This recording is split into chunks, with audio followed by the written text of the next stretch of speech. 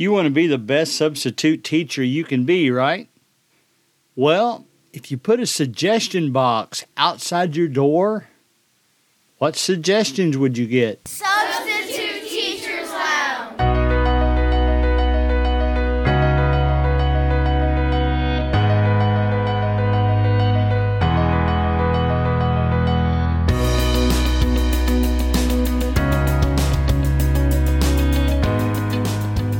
So about now you're thinking, Greg, have you really put a suggestion box outside your door? Well, sort of. I constantly will hand out sheets if I have time in certain classes. If I've been with the class maybe several days, or I've been with the class off and on for several days, I've got a standard sheet that I hand out. What do you like to see when you have a substitute teacher involved? What do you like about their personality? Are you brave enough to do that? I mean, have you ever put a suggestion box or gathered facts that would make you a better substitute teacher? Well, the concept is if you put a suggestion box outside your door, called it Substitute Teachers Suggestion Box, you're going to get some answers. You're going to get some takers, I guarantee you. You're going to get some jokes probably. But I'll bet by the time it's over, you'll get responses from both students and regular teachers. Now let's save the students for last. I'm going to start with administrators and then teachers and then students. And I'll let you decide whether I'm leaving the best for last. So if you had an administrator come by and put a suggestion in your box, and I've had administrators give me suggestions all the time, here's what I think it would say. You're very important to us.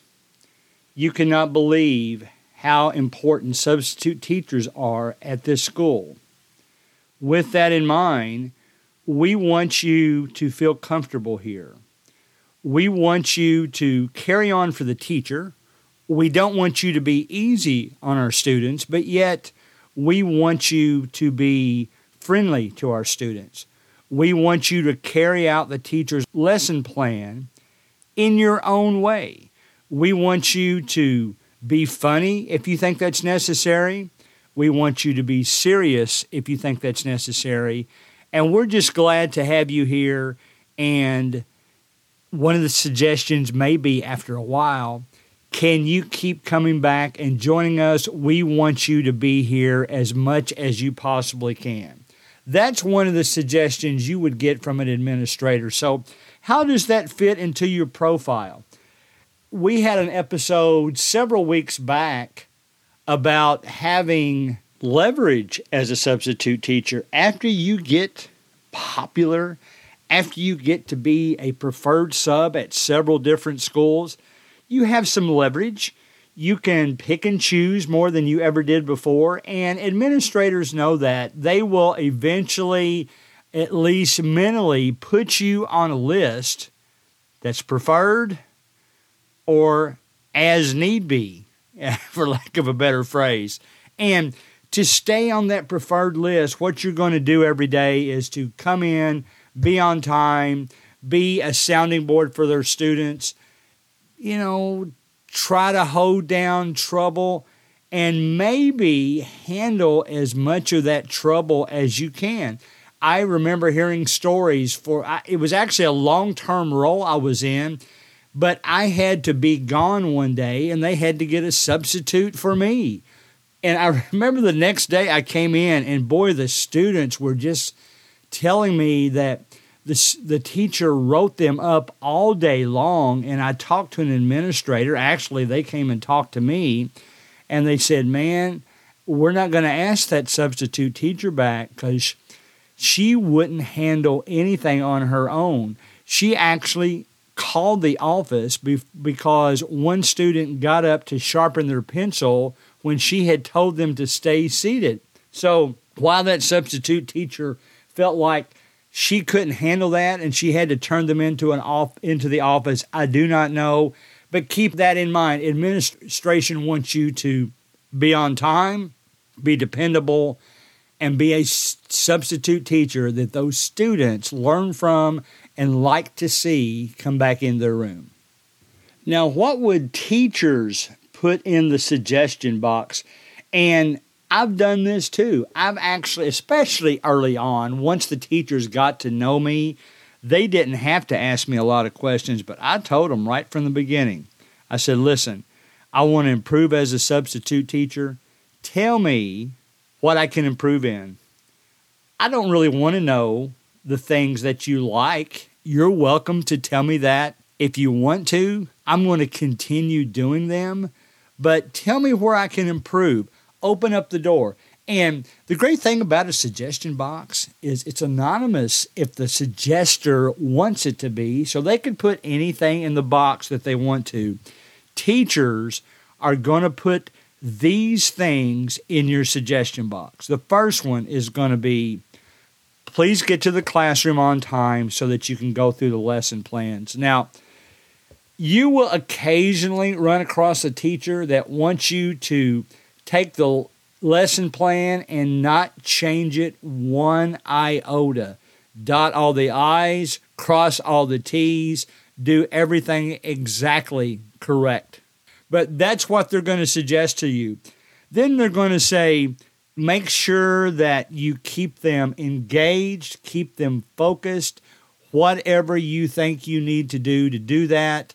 They will tell you, do not come in my room and just babysit my kids. I want you to become involved with them. I want you to help them learn. I want you to be knowledgeable enough on the tools of the trade, whether that be how to run the projector on the screen, to how to use Google Classroom. Maybe you can't log into Google Classroom because of your ID situation, but you need to at least be familiar with it enough that you can help a student if they need your help. So please be prepared, follow the lesson plans, interject as need be a sounding board for their students if they need you, be as friendly as you possibly can. Some of these students, you never know what's going on in their life, or maybe just if they just happen to be having a bad day. So be sympathetic to them. Try not to yell at them. Discipline as need be, but try to do it in a constructive way, and I think you will teach my class fine. That's the type of suggestions you get from a teacher.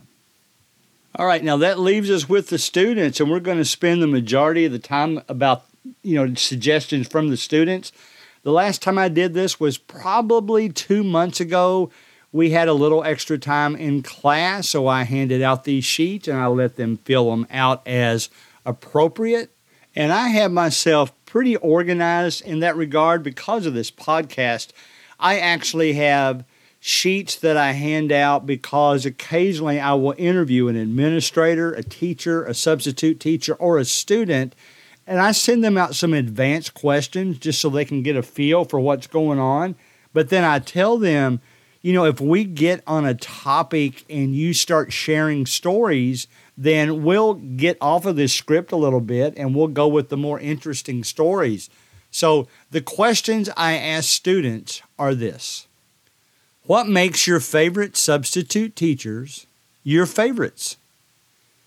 Have substitute teachers ever made you feel disrespected? Have traits of substitute teachers ever helped you to learn better? What traits of substitute teachers help you to consider them a friend, not just a teacher? Do you ever talk to your regular teachers about substitute teachers, and what kind of conversations do you have? Couple of fill in the blanks. I wish substitute teachers were more what? My favorite regular teachers are my favorite regular teachers because it's interesting to get a little perspective there.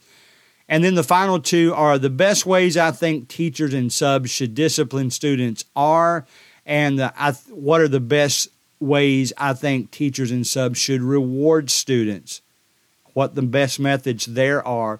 So you can see that myriad of questions there. It kind of gives me a feel. Now, I know I've asked these questions to them enough now that I know what they're going to say for the most part. Let's start with the first one. What makes your favorite substitute teachers your favorite substitute teachers? Believe it or not, it's not just, I've had students tell me that they like it because I'm funny, that I'll joke around with them and things like that. But really what I hear most often is that they enjoy it when I share personal stories. And they will tell me they wish more substitute teachers would share personal stories. And it's not that my personal stories are any better than anybody else's, but I think that's just a way of getting students to better engage with you. If you just walked in, sat down in the chair, and read a book, there's no engagement going on there.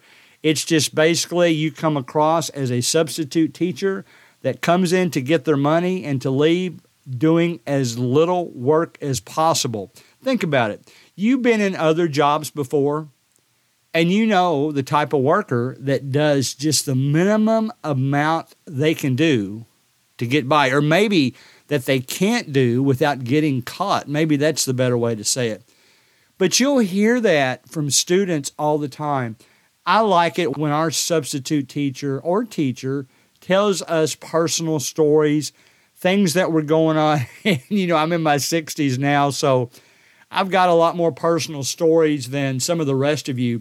One of the teachers I was working next to recently, she was telling me about her parents, and I realized that her parents were about my age, and I'm thinking, oh, you brought that up just to point out the fact that I'm closer to your parents' age than your age, and we had a good laugh about that, but that's what the students want with you. They want you to at least come out of your shell enough. You don't necessarily have to be an extrovert to share a personal story. Anybody can. I would even, this sounds kind of geeky to suggest this, and I don't want you carrying this around with you, but if you're not used to sharing those stories, start out doing this. Sit down with a piece of paper, or the notes I make for this podcast, I do it on my phone because most of my notes pop into my head randomly, and I type it into the notes on my phone. So that's where I get most of my notes. But sit down with whatever note-taking tool you like to use, whether it's paper or electronic, and look back in your life. Think back to some of the funny stories. I can still think of things that happened to me. Seems like I can go back as far as about the second grade. I remember a lot of stories from second grade pretty vividly. And sometimes I'll share stories. I'll share stories about when I was in the same grade as the grade I'm teaching that particular day, just to give them a feel for how things were back in the day. I remember bringing in one time, and most of you are younger than me, so I hope a lot of you know what I mean. Those little 45 singles. I didn't bring in a single, but I brought in one of those little yellow discs that you pop inside of a 45 RPM music single so that they would set on the spindle and rotate around the spindle. And I just asked them if they knew what that was, and it was hilarious to have them guess what it was.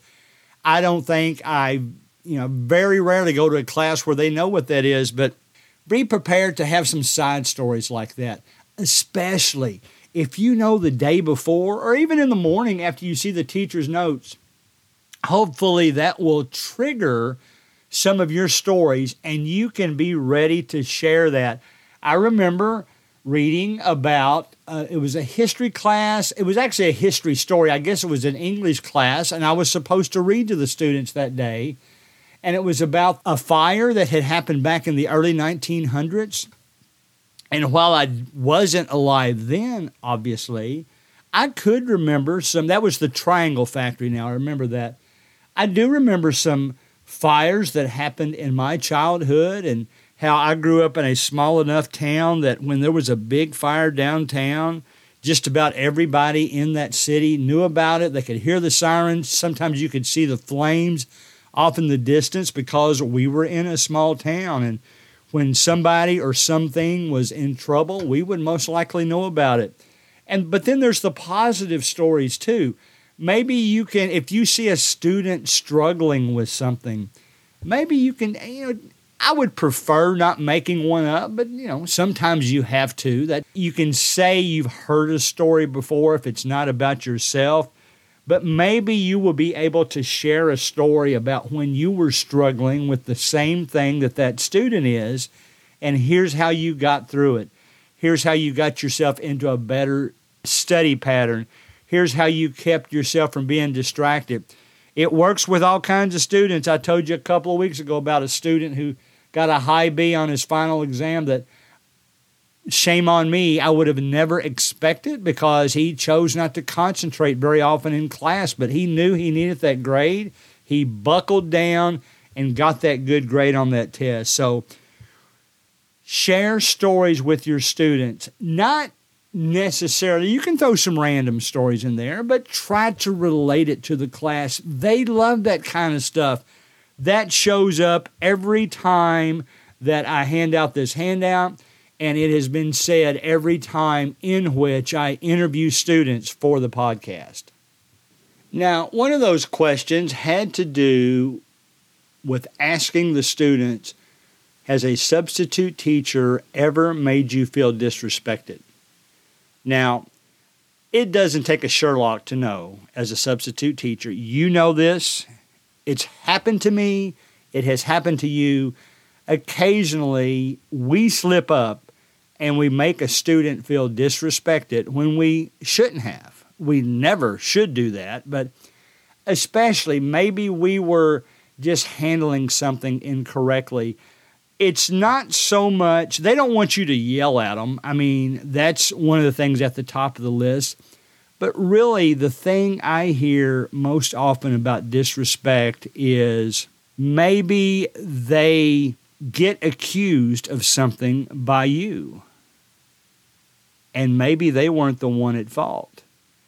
Even if they were the one at fault, you could still handle it in a way that they're not being disrespected. Don't yell at them in front of all the other students. Have I done that? Yes. And I felt bad about it. I'm usually an apologizer, so they know I will do that. I tell you what, I've worked for some great bosses. I've worked for some lousy bosses. Even some of the great ones, on occasion, have accused me of something just because somebody else said I did it, and then they found out later that I hadn't done it, and they apologized to me. Don't be that substitute teacher. Don't be, I joke sometimes with students, it's just like in a football game. The penalties are usually given to the second offender. If one player punches another player, well, the referees usually don't see that. It's the retaliation that they see. So a lot of times in the classroom, if there's something that needs to be disciplined, sometimes we'll see the second person involved, maybe even the victim, and all of a sudden it looks like they're in trouble and we don't get the whole story. So never accuse the students before finding out the whole story.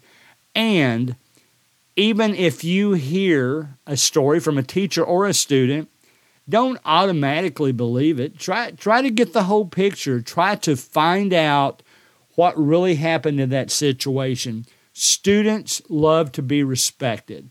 I open my conversation in classrooms now, especially when I have a new class, that I will respect them. I will trust them until they give me a reason not to. Now, is that to say that I'll never trust and respect them even if they give me that reason? No, I'm a believer in second chances. Everybody deserves a second chance, but emphasize with the students that not only do you want them to respect you, you want to make sure that they realize you respect them and that they respect each other. I told you before, I like to have debates in class, but you have to do it in a respectful way. And when the students see that you're doing that and see that you want to be involved in helping them out, they will love you as a substitute teacher much more. So in your suggestion box, students would put down that they love substitute teachers who respect them, and they love substitute teachers that share personal stories. Now, one of the other things that was on that sheet, what makes your favorite substitute teacher your favorite? That's what we've been talking about, all those things. And we touched a little bit on discipline just a few seconds ago because you might accuse the wrong student, but you will have a situation where you will eventually have to discipline a student. And what students would put in your suggestion box is this: Mr. Substitute Teacher, I know that I got in trouble in your class. I'd like a second chance. I'm not perfect. I might get in trouble again, but I want to do the best I can for you. Let me know when I'm not. Please don't single me out in front of my friends. I don't react well when that happens. Those are the kind of notes that you would get in a suggestion box. Discipline me when you have to, but do it in such a way that I can recover and move on from that. And then finally, reward systems. If you ask students how they like to be rewarded, if you told them to put their suggestions in a suggestion box, I've done this. I don't often hang a box outside the door, but I've done this by handing them index cards. I've gotten suggestions back from them from having them just write it down at the bottom of another assignment that they've turned in. It's a little bit different. Substitute teachers, you're only there a day at a time sometimes, so the index card method might work a little bit better for you. But just ask them how they like to be rewarded or what they like to see in a substitute teacher. Now, you will occasionally get a student in there that says, we like substitutes that don't make us work. Well, doesn't everyone? But most of the constructive comments that you'll get in this regard is, we like substitute teachers that make us get our work done, but do it in such a way that we can enjoy the class while we're in there together. That's the kind of suggestion you'll get. And the reward system, it doesn't cost much at all to get a big box of candy. And I've said before, it's amazing how much harder a student will work just if they know they'll get a Jolly Rancher at the end. Is it a bribe? Well, call it what you want to, but it's an incentive. We have incentives in our life. I've gotten paid school incentives for various different things I've done. So whether you're a child or an adult, we love incentives. We love to get rewards. So why should a student's situation be any different than that?